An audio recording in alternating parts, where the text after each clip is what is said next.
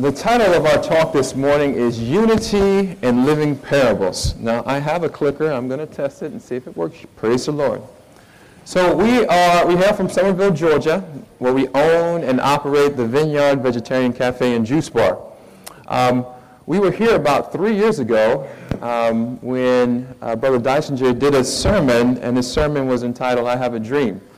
And one of the things he said in his sermon that resonated with me, he says, I have a dream one day that there will be a Adventist-owned restaurant being supplied by an Adventist grower. And when I heard that, I said, we're kind of doing that on a very small scale. So I remember I went and told John, I said, I'm going to give you a proof of concept. I'm going to see how it can be practically done. And that was my motivating force, because I know the secret of the health message lies in the people in this room, growing this healthy, organically grown food. Most restaurants now, they give some type of fake meat, and they throw some barbecue sauce on it, and they try to charge you $12 or $15 for it. And that stuff is not going to reverse any disease. So we've been open for 4 years. We started 4 years ago, and by God's grace, we've still been open. Several trials and tribulations, but we've been doing some work. So the Lord has opened doors for us to do ministry in a lot of different avenues. This is us in a public school in our town. We do something at our restaurant called the 10-Day Health Challenge. We call it Let the Healing Begin. So we put people on a plant-based diet for 10 days. We work with over 500 people over the last 3 years. And what we do, and we're going to show a little bit as we go along, we literally put them on a 10-day plant-based diet. We do education, we do cooking classes, we take them to the grocery store, and it's just a powerful program. And by doing that, the people that we've worked with has allowed us to say, you know what, we know these people. These are good Christian folks, or just good people, and their business is trying to help the community. Could you do a program in our school? So this is all of second grade at this particular school that we went to. And as you can see over here, I don't know if anybody ever dealt with anybody teach Sabbath school and trying to keep some 5-year-olds or 7-year-olds entertained for an hour. So here we are, and we're trying to, I don't know if you can see, we had the guess what's in the box. We got those 4 boxes in there, so we guess what's in the box, and we have Coca-Cola under there, and we do little fun things, and then we'll put like a teddy bear in there and say, we had a great time, and the kids were very, very blessed. We also did, so we brought all the 8 laws of health into this program. One of the things we did was trust in the divine power, right? So how do we do trust in God? So we were thinking and we were brainstorming. So what we did is we had some volunteers. We said, anybody from our church want to volunteer? You just never know what you're going to volunteer for, right? So they came, and I had so we blindfolded our volunteers, right? And they had to go through an obstacle course. And the people, so I had kids come. I said, kids, so we had one volunteer on that end of the gym, and then we had the volunteer blindfolded, and he had to kind of go through an obstacle course. So he had to focus on the voice of the other volunteer and say, to go through the obstacle course. And then I had kids surround him. I said, give me 4 kids and just surround them and tell them to go the other way, the other way, the other way. And so they're walking and going through the thing. He says, left, left, and the volunteer's like, no, go right. And it was just so fun. But the point of it was trust in authority. So we need to trust in our teachers and our principals, and we're going to have a lot of noise around us that's going to tell us to do the wrong thing. So that's what we did, and we had a great time doing that. And we also, and the funny thing about this, so we were showing them how to eat healthy. Yeah. And so we had the smoothie, and we said, we're going to do smoothies. So we're going to say, anybody like mangoes? Yes. And he's like, how about bananas? Yes. Strawberries. Oh, what about spinach? They're like, no, you're going to mess it up. You're going to mess it up. And we put the spinach in there, and then we blended it up, and then we brought it around, and you should have seen the kids. They were smelling it, and then they tasted it. And this is everybody's reaction. They were like, this is incredible. And you'd be surprised how many people came to the restaurant just because we went there. They brought the kids. The kids brought their parents. There's something in marketing called the nag effect. It's scientifically proven. So this is what marketers do. So that's why you never see a toy commercial when you're watching Jeopardy or a news thing. It's always on the cartoons. So what the kids do, Mommy, I want this. Mommy, I want this toy. Mommy, I want this toy. And they go to Walmart, and guess what the company does? They put it right at the end cap of the aisle. So they see it, and they, Mommy, I want. And the kids go, fine, we'll get it. It's called a nag effect. So we can use it in God's way, right? So we use the nag effect, and they nag their parents and bring them to the restaurant to get a smoothie. So this is a way that we've been doing. We also do in-home cooking classes. With our 10-day health challenge, we go in people's home and teach them how to cook.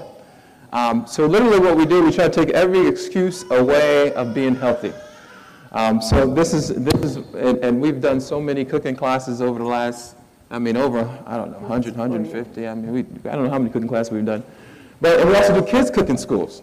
So this was fun. We did it. So we had a church contact us, say, hey, could you guys do a kids cooking school? Have you ever done it? I said, no, but we'll figure it out. And this is what we did. So we said, we just don't want to do a cooking school. Everything we do is trying to be outreach focused, right? So what we did, we said, we do a 3-day cooking school, and then the last day we're going to have a banquet. And we're going to have the kids invite their families to come to the banquet to see what they did. So you'd be surprised. Again, a nag effect. They called their grandparents and they said, you need to come. So people started coming to the thing, and I was like, what brings you here? Oh, my granddaughter called me and told me that I need to come and see what she made. And then we're sitting there, and guess what they got? They got the Gospel of Health. So we did a presentation, and most people would never even step in front of the foot in the church if it wasn't for this program. But we had kids from, what was it? What was the age? It was from 3 all the way up to 18. 3 to 18. They said, what's the age group? I said, if they can walk, bring them in here. And so we had 3 different, so this is the funny part. So we had 3 different stations, right? Different age groups. And we were using almond butter and things like that. And we're like, okay, we had like a little side wager. Who's going to make the biggest mess? So we thought it was the youngest. So we had baby wipes. We were ready for the cleanup. But it wasn't the youngest. The youngest was actually the neatest out of all the groups. And it was that next group that just was like wearing almond butter. It was just a mess. But it was an incredible time. And they actually served their family what they made. And these are just ways how we were able to outreach. So they were, and we did it, and it was an amazing time. We also do cooking schools. So we've done cooking schools with one person. Our first cooking school was with one person. And we had passion. We were just for that one person. And then next cooking class, it was one person. And then we kept on going, because the Bible says, let us not be weary in well doing, for in due season you shall reap if you faint not. So that kind of growed, and it growed, and now all of a sudden we've gotten invited to do cooking classes. We've done cooking classes. I had over 100 people there. We've done cooking classes in corporate events. We've been into corporate settings doing cooking classes. So it's just been amazing how the Lord has been opening doors. Another cooking classes that we've done. This is our restaurant here in Somerville, Georgia. This is one of our monthly cooking classes that we do have. And so you want to speak to any of the pictures here? Well, for the cooking classes, we do the cooking classes to educate the community.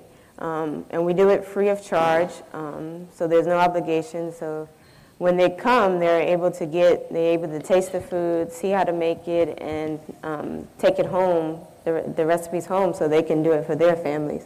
And you see, it's a tremendous blessing because they share it with others, and they continue to come back and say, okay, I can do this. This is easy for me, and it's not hard.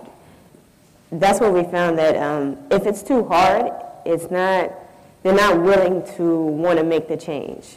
Yeah, it was funny.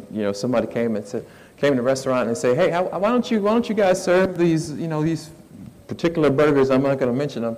And I said, we try to make meals that you can replicate at home. I said, in order for you to make these certain meats, you're going to have a laboratory in your garage. So we don't serve it. Here's a simple burger that you can go home and you can make. Because everything we serve, we're trying to uplift the body to reverse disease. So we're very strict on when it comes to that. So a couple more slides, a couple more pictures, another cooking class we've done. We've done cooking classes all over the place. But we want to get into our topic and get into a little bit of our testimony and unity and living parables. And we're going to focus on 3 different things. The first one is family. So unity in the family. So and when I thought about unity, I thought of a verse, and it was in Matthew chapter 24.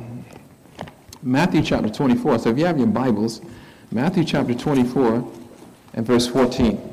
Matthew chapter 24 and verse 14. If you get there, please say amen. And this gospel of the kingdom shall be preached in all the world for a witness unto all nations, and then shall the end come. So when I thought about, that's a text that came to my mind when I was talking about living parables. And it said, this gospel of the kingdom shall be preached for a witness to all the world, and then shall the end come. Now, I got a degree in communications, and one of the things I learned was this, that 90% or more of our communication is what? Nonverbal. So I'm saying, okay, this is study, this is science, 90% of all communication is nonverbal. How do we relate that to this gospel of the kingdom is preached for a witness?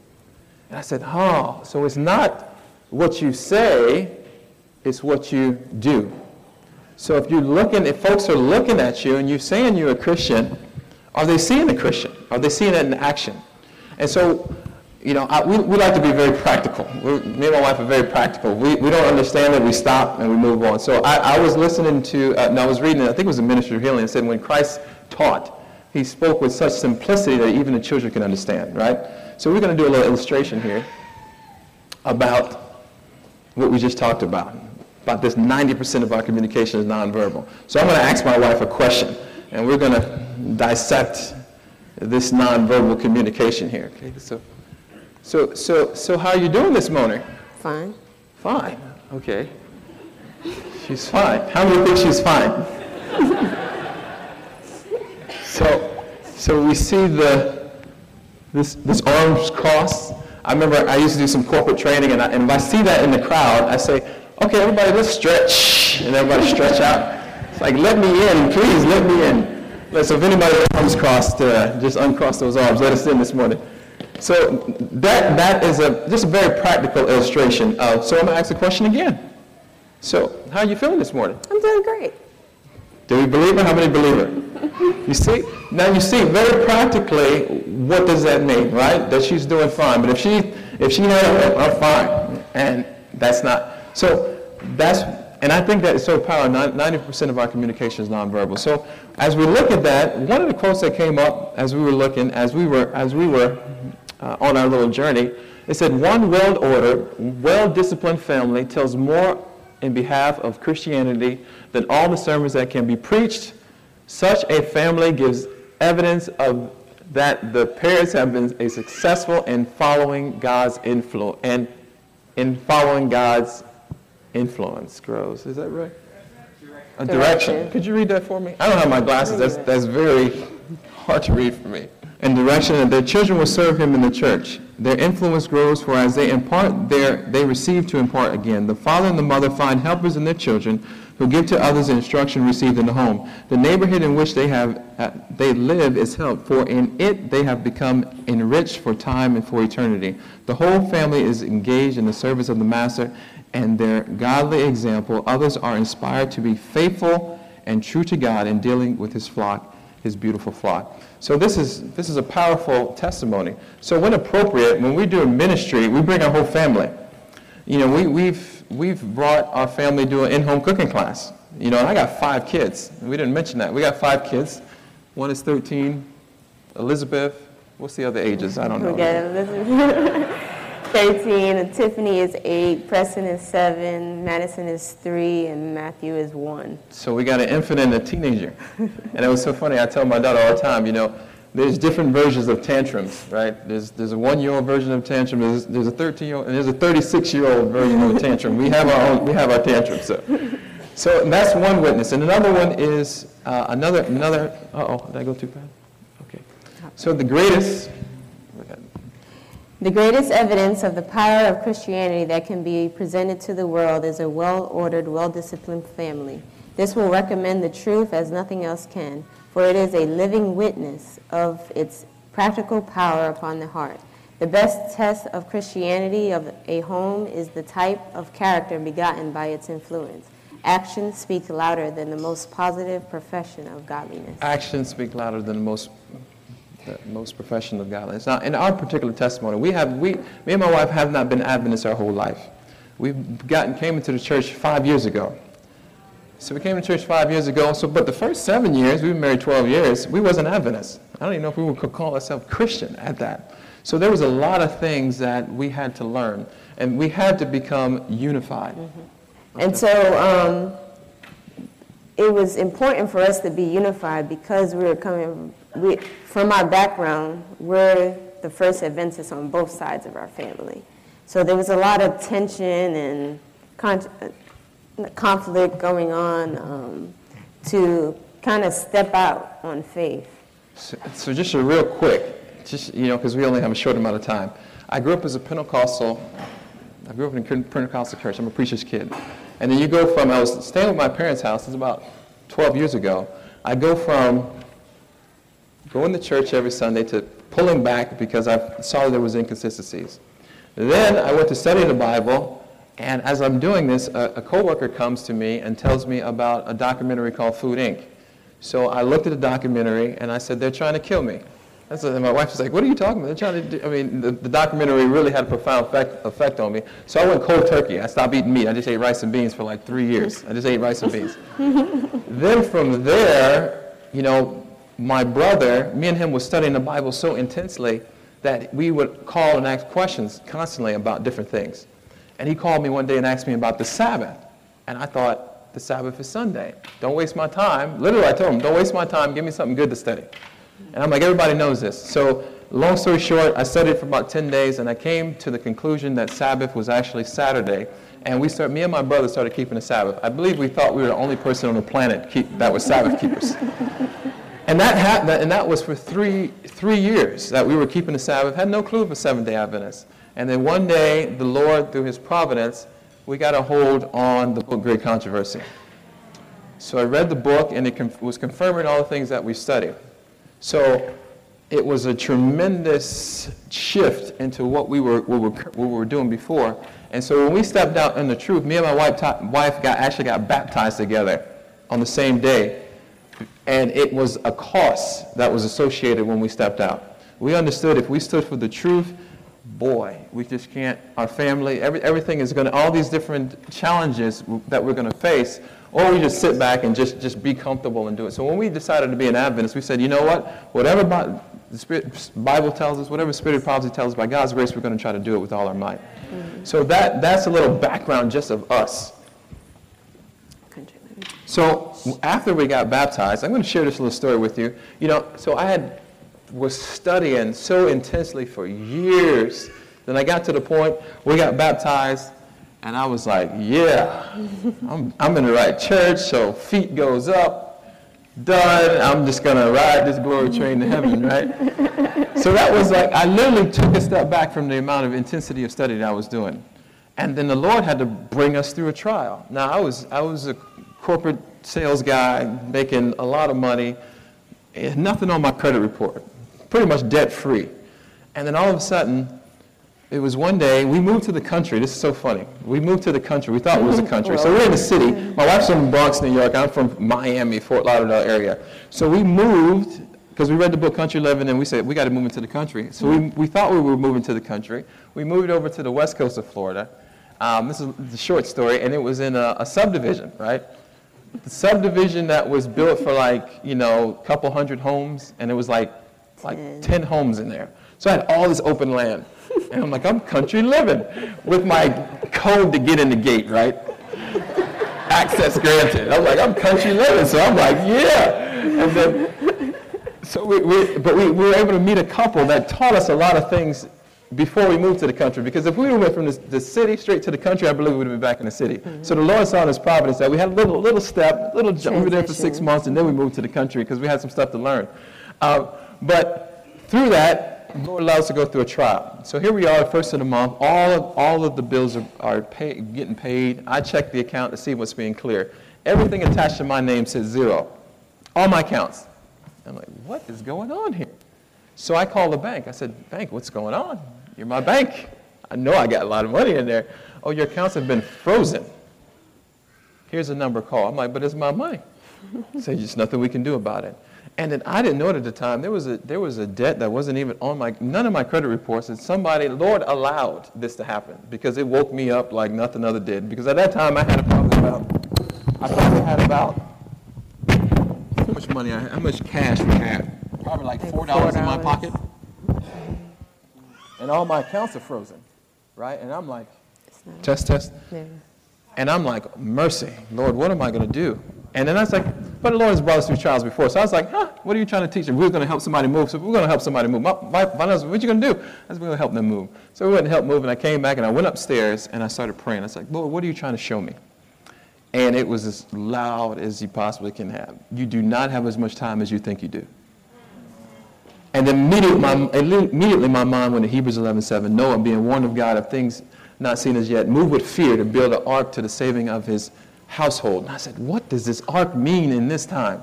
And they talk about country living, talk about doing the garden. Because at that time, I was stalling to do just a garden. I was like, man, we go to the store. Go to Whole Foods, man. I don't even know. Go to the store, man. I ain't getting out there sweating. I wore a suit for 10 years, okay? 10 years in corporate world wearing a suit every single day. Go out there and sweat in the garden? No. But thank the Lord that he changed it. So we got unified as a family with country living, and this is our prayer as we started moving out into the country. We said, Lord, send us where you need us. We were so sick of looking at Realtor and Zillow, we just said, enough. Lord, send us where you need us. Wherever you send us, we'll go. We were looking at Alaska, North Dakota, South Dakota. We just want country. And we just said, send us where you need us. And all of a sudden, within a matter of months, we got plopped into Summerville, Georgia. And I said, well, we're here, so Lord said so. It must be needed. And that's why we started getting really, really involved in the community. So we're going to look at this. We're going to transition now so unity in the family is very important. Now we're going to talk about unity amongst different ministry lines. Okay, there we go. So this is a graph that my wife had drawn. So she's going to speak to that a little bit. So as I was praying in preparation for this, I realized, like, when we started the restaurant, I was doing devotion, and we came up, I was reading John 15:5, where it says, I am the vine, ye are the branches, he that abideth in me, and I in him, the same bringeth forth much fruit, for without me you can do nothing. And that stuck with me because we cannot do this work without God with us. And so, as we were on our journey in opening the restaurant, we felt impressed that we should open the restaurant. But we also was impressed that we must work together with other lines of work that God has set out. And some of those were medical missionaries and agriculture and coal porters and canvassers and the church. And if we work together, then we can quickly finish this work. And how it work together is with the restaurant, we have, it's a entering wedge to the hearts of the people. And we can use the agriculture as we're with the restaurant, we're using the foods that we're bringing from the garden, and we're working with the other farmers and supplying those to our customers. And as we're doing that, their hearts are softening and inquiring more questions about, okay, so you do this, and they get inspired to say, we'll get a Bible question, and we'll lead them, the medical missionaries come in, I need help with dealing with this, and they'll help them natural remedies and things like that. And then they're also, the coal porters, and they also have books and resources for them to help them on their journey. And then the church is there for support. And so all these working together, we saw how it impacts the community in a great deal in a short amount of time. You really can turn a city upside down if all of these are working together very, very quickly. And we believe the 10-day challenge that we do connects all these things together. And we've seen it over the last 4 years. So this is a quote. It says, unity and diversity. It says, what kind of unity is spoken of in these words? Unity and diversity. Our minds do not all run in the same channel, and we have not all been given the same work. God has given to every man his work according to his several ability. There are different kinds of work to be done, and workers of various capabilities are needed. If our hearts are humble, if we have learned in the school of Christ to be meek and lowly, we may all press together and narrow and in the narrow path marked out for us. So unity is so vitally important. And I think we've kind of got that lost. You know, sometimes we go to different conferences and things like this, and we see all these ministries doing a great work by themselves. But imagine if we looked across the aisle and say, you know, how can we work together? Is it very practical for us to work together in this particular line? How can I help you be all you can be? And then you, in turn, help me be all that we can be. This is what we're... And there's other different gifts. And this is one of the gifts I wanted to illustrate. It says, all meet as blood-bought souls, alike dependent upon one who have redeemed them to God. The Lord has lent him talents. Those whom he has entrusted with money bring their talent of means to the master. So when I read that sentence, those whom has entrusted with money bring their talent of means to the master. So this is in Gospel Workers, and it said that there's actually a talent of means. So some people say, well, you know what, I'm not really an entrepreneurial thinker type of individual. I don't really have a burden for agriculture. I don't have a burden for restaurant work, but the Lord has entrusted you with means. And we are told that we are to have well-organized, laid-out plans, that we may present these plans to the people with means, and God may impress them to donate, to see the work go forward. So these are other things. So for the sake of time, I'm going to go through these things. Now, one thing that we learned about hard work, like when I was little, my dad taught me the value of hard work. And I remember one time we were coming up, and we were in our bills that were coming up. My dad said, we need to make some money. So he's like, hey, I know how to wash cars. We're going to go out and wash some cars. And I'm out there, and I'm like 10 or 11 years old. And at the middle of the day, man, I'm getting tired, man. It's hot. I want to go home, right? And then my dad, he said something to me. He goes, listen, we don't stop when we're tired. We stop when we're done. And I said, okay. And at that point, even though I was tired at that point, by hearing that, it allowed me to push myself a little bit further. And I was able to finish a day off. And that stuck with me. So as we're working hard for the Lord, you know, and you have a definite aim, you know, I'm not going to stop when I'm tired. I'm going to stop when I'm done. And so this is, and the Bible and the Spirit of Proverbs talks about this. All who become co-workers with Christ will have a great deal of hard, uncongenial labor to perform, and their lessons of instruction should be wisely chosen and adapted to their peculiarities of character. So we see the benefit of hard work. So as we move along, we're gonna talk a little bit more about more direct labor. So the more direct our labor for our fellow men, the greater good will be accomplished. You must come close to those from whom you labor, and they may not only hear your voice, but shake your hand, learn your principles, and realize your sympathy. Many can be reached only through acts of what? Disinterested kindness. I was like, what is that?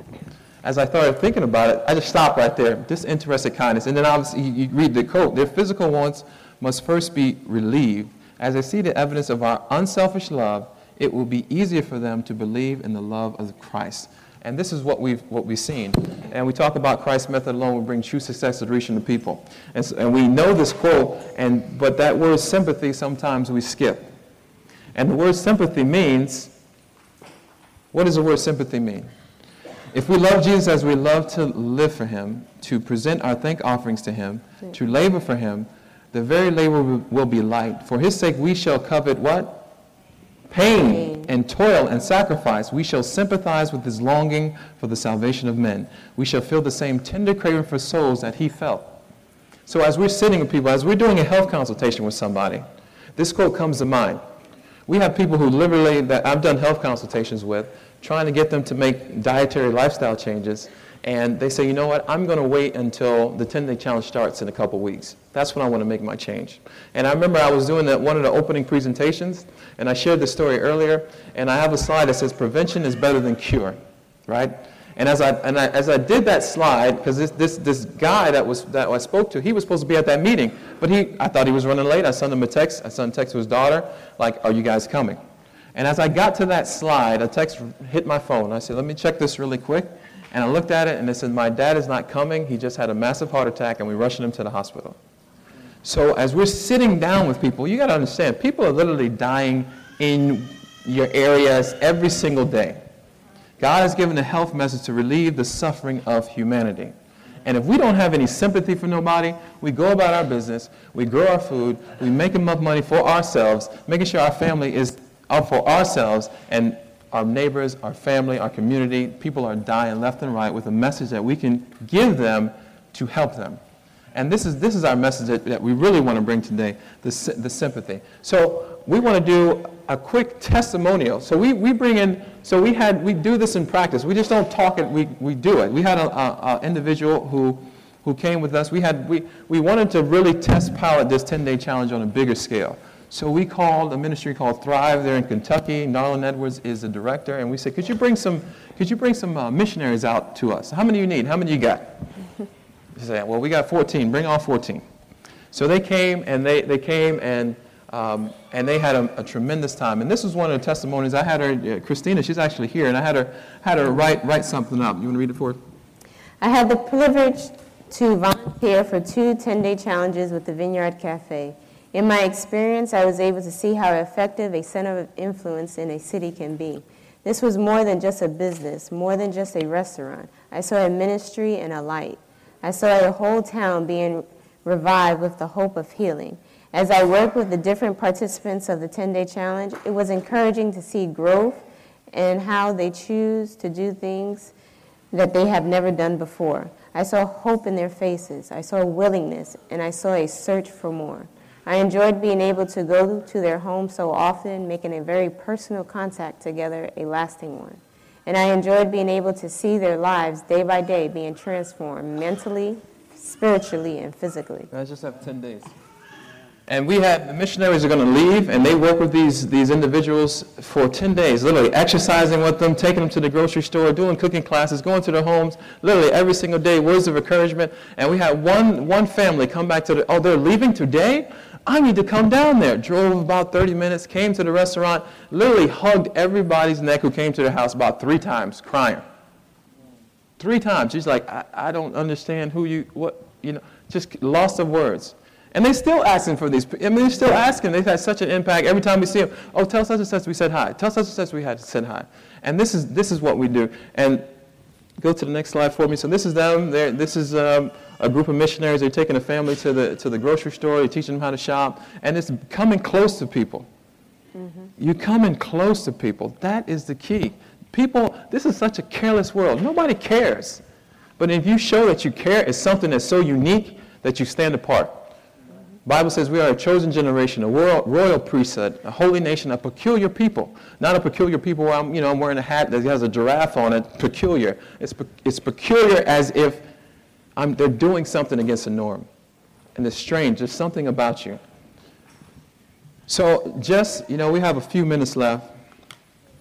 And this quote, can you guys go to the next slide, please, right here? The power of unity. This quote is like, to me, one of the top, I got a top 5 quotes in Spirit of Prophecy. It says, the hearts of those who were united, who have been converted under the labors of the apostles were softened and united by Christian love. By what?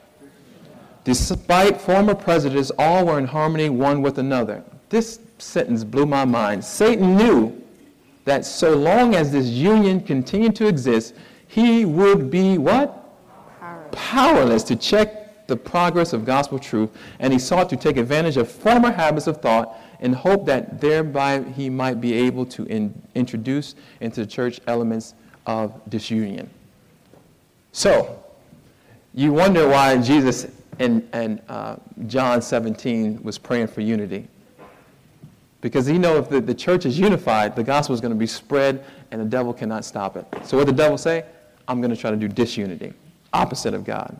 And Paul's ministry was so successful because he said, I'm not ignorant of the devil's devices. So we know that we all need to work together. So although we may have differences of opinion, we know that the devil is trying to get us to be disunion. We need to press toward unity, even though it's very uncomfortable. It can be very uncomfortable. Trust me, we know. Very, very uncomfortable. But we have to do it. So we got a few minutes left, and I just want to close with this. Anybody heard so that what happened? You can leave it there. That's a powerful quote. We'll just leave it there, and then we'll go to the next one. There was a I don't know if anybody heard this news article. It was a guy in Texas, I believe it was in Texas, and he was sitting at his table eating ice cream. Then all of a sudden, somebody busts in the door and shoots and kills him. That person happened to be a police officer. So here we are, there's this huge tension in this particular community. And the officer ended up going to trial, and she ended up getting convicted. So at sentencing, there are opportunities for the family to come and share their thoughts, their pain and suffering. And you had all these family members come, and some of them weren't very nice to the lady. And then his younger brother came on the stand. Has anybody heard the story? His younger brother came on the stand. If you haven't seen the video, it's very emotional.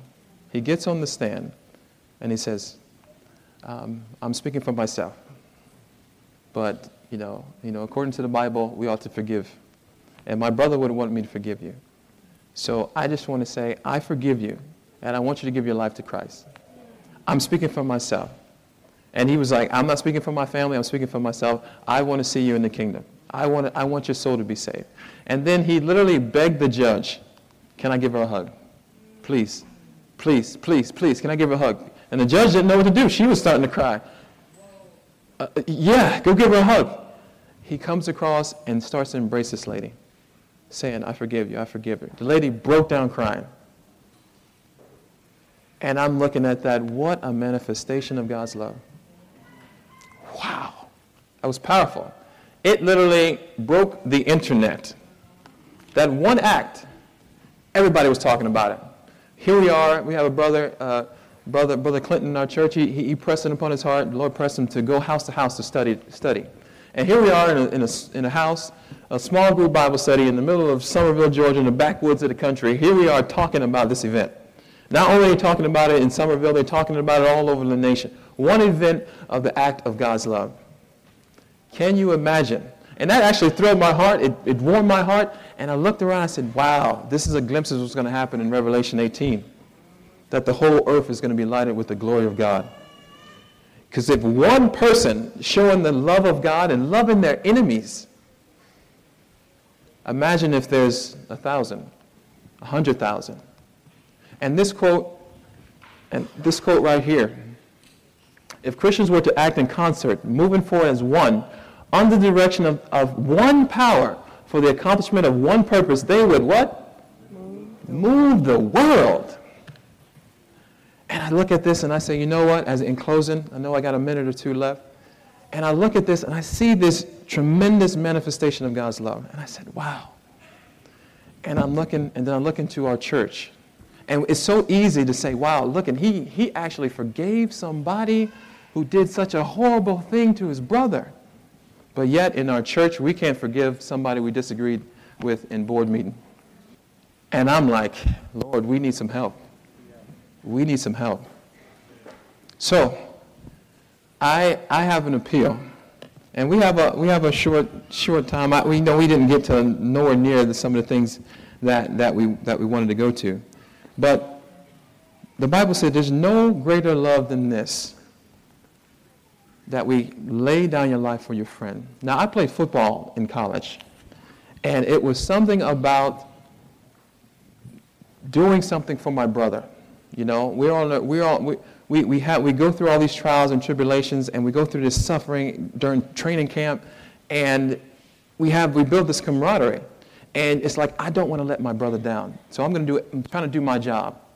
And then I take that and I look at Paul. He takes the same illustration as about running a race.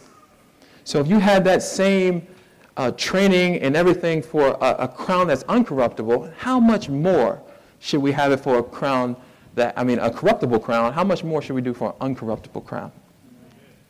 And when we look at Christ, we're told that we ought to study the life of Christ, especially the closing scenes. And we see that those are closing scenes that Christ eventually died on the cross. But something happened in the Garden of Gethsemane that I think we overlook. Not only did Jesus die on the cross, he actually died to self in the Garden of Gethsemane. So not only is it greater love than this, that we ought to lay down our life for our brother, not only our physical life, but self. We need to, me and my wife, we're like, we want to let God use us and we can die to self, for we won't let our brothers and sisters down. We want to let God work through me and that we can do our part in this big tree that the Lord, because imagine if you look at that tree, you look at a body, if one person's not doing his job, the whole body suffers. And this is how we have to think in order for us to come together, to have this love. So, every eye closed, head bowed, and I just want to have an appeal. As we close, Lord, I want to have an appeal, and is there anybody here that is willing to say, you know what, I need more of Jesus? I would ask you to raise your hand, and we see those hands. And is there anybody here who has maybe something against a brother or a sister that they need to go resolve? This is the time. The Lord is calling. If that is you, we ask that you raise your hand. And we see those hands. So let's seal this in prayer. If we can all bow or kneel as we approach the Lord in prayer and we close. Father in heaven, we thank you so much for this presentation. You know, as we shared our testimony, we pray that folks were inspired.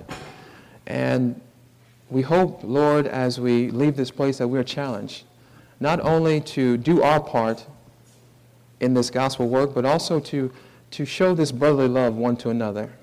Lord, you saw the hands of folks who may have something on their heart that they need to go and clear up with their brother or their sister. And we know, Lord, if this does not happen, we cannot be saved. Lord, help us not to fool ourselves that we can hold bitterness and anger and strife in our heart and still make it into your kingdom. Please help us, Lord, to surrender fully to you, that your work may be accomplished in this world. We've seen in that one act of love from that brother in that courtroom, and we pray, Lord, we can show that same love to this world, but first to our brothers as well. Please, Lord, as we transition now from the business of agriculture into a spiritual aspect, as we move into the Sabbath hours, we pray that you prepare our hearts to receive the message from the speakers and all the different breakout sessions. This is our prayer in Jesus' name. Amen.